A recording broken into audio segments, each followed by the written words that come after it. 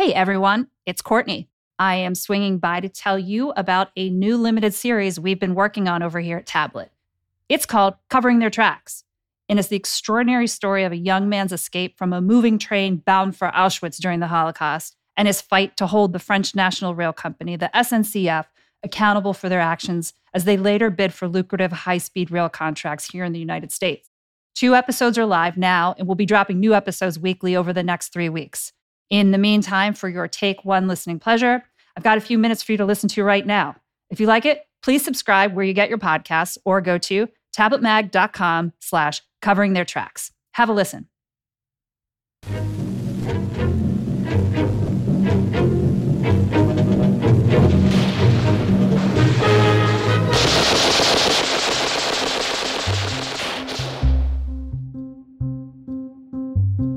That's the opening to a film called La Bataille du Rail, or The Battle of the Rails. It was released just after the Nazis' concentration camps were liberated. Now imagine you're France. Your country is in tatters after occupation and collaboration. You have to figure out how you're going to step into the future. Imagine that pressure, that self-consciousness. How is the rest of the world going to look at you? How could they possibly understand what you've been through? What do you want them to see, and what don't you want them to see? One way to deal with this question is to make a movie. Make a movie and cast yourself as the hero. And that's exactly what the French did.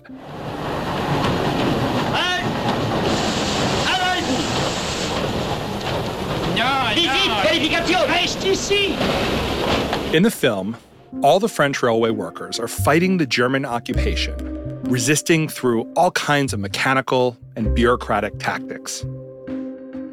There's even one scene where they sabotage one of their own trains carrying German weapons. At the end, the French are successful, the Germans are killed, and the trains, well, they never reach their destination. It's a patriotic story that gives France a singular, overwhelmingly positive national identity to rally behind.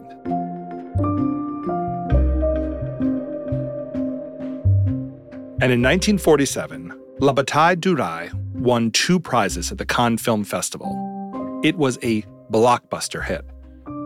The problem is the narrative isn't true. That's lawyer Harriet Tayman. Not one single deportation train was ever sabotaged. But you listen to them, everybody was in the resistance, everybody was fighting.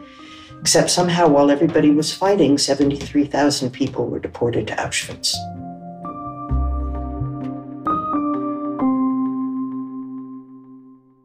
I'm Matthew Slutsky, and this is Covering Their Tracks, the extraordinary story of the SNCF's denial of its history and how storytelling can be used to confront the past and achieve justice. During World War II, France's state-run railway known as SNCF transported thousands of Jews to their deaths in Nazi prison camps. We have memories that haunt us and will haunt us to our dying day. They were paid per head per kilometer to transport people, human beings.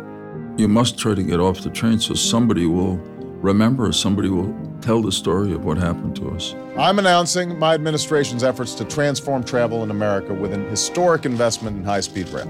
SNCF has never accepted moral or financial responsibility for its actions. And until it does so, it should not be permitted to get taxpayer money. 70 years is far too long to wait for a company to accept responsibility for the death and suffering it caused. Those are the voices of Holocaust survivors, newscasters, lawyers, Senator Joe Lieberman, and President Barack Obama. They're all talking about trains, and that's the story that brings us here. Today, the French National Railroad, known as SNCF, exists as a pinnacle of train travel, a Fortune 500 company.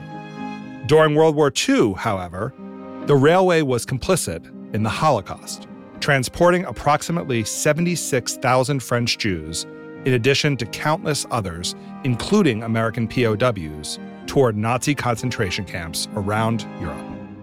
Over the next 5 episodes, you'll hear about the clash of business, law, government, corporate and moral accountability, and of a diplomatic crisis that would go to the highest levels of the US and French governments. One man would even manage to leap from one of these trains speeding towards Auschwitz, and he would ultimately tell the world his story. But to set the table, we're going to start in post-war France.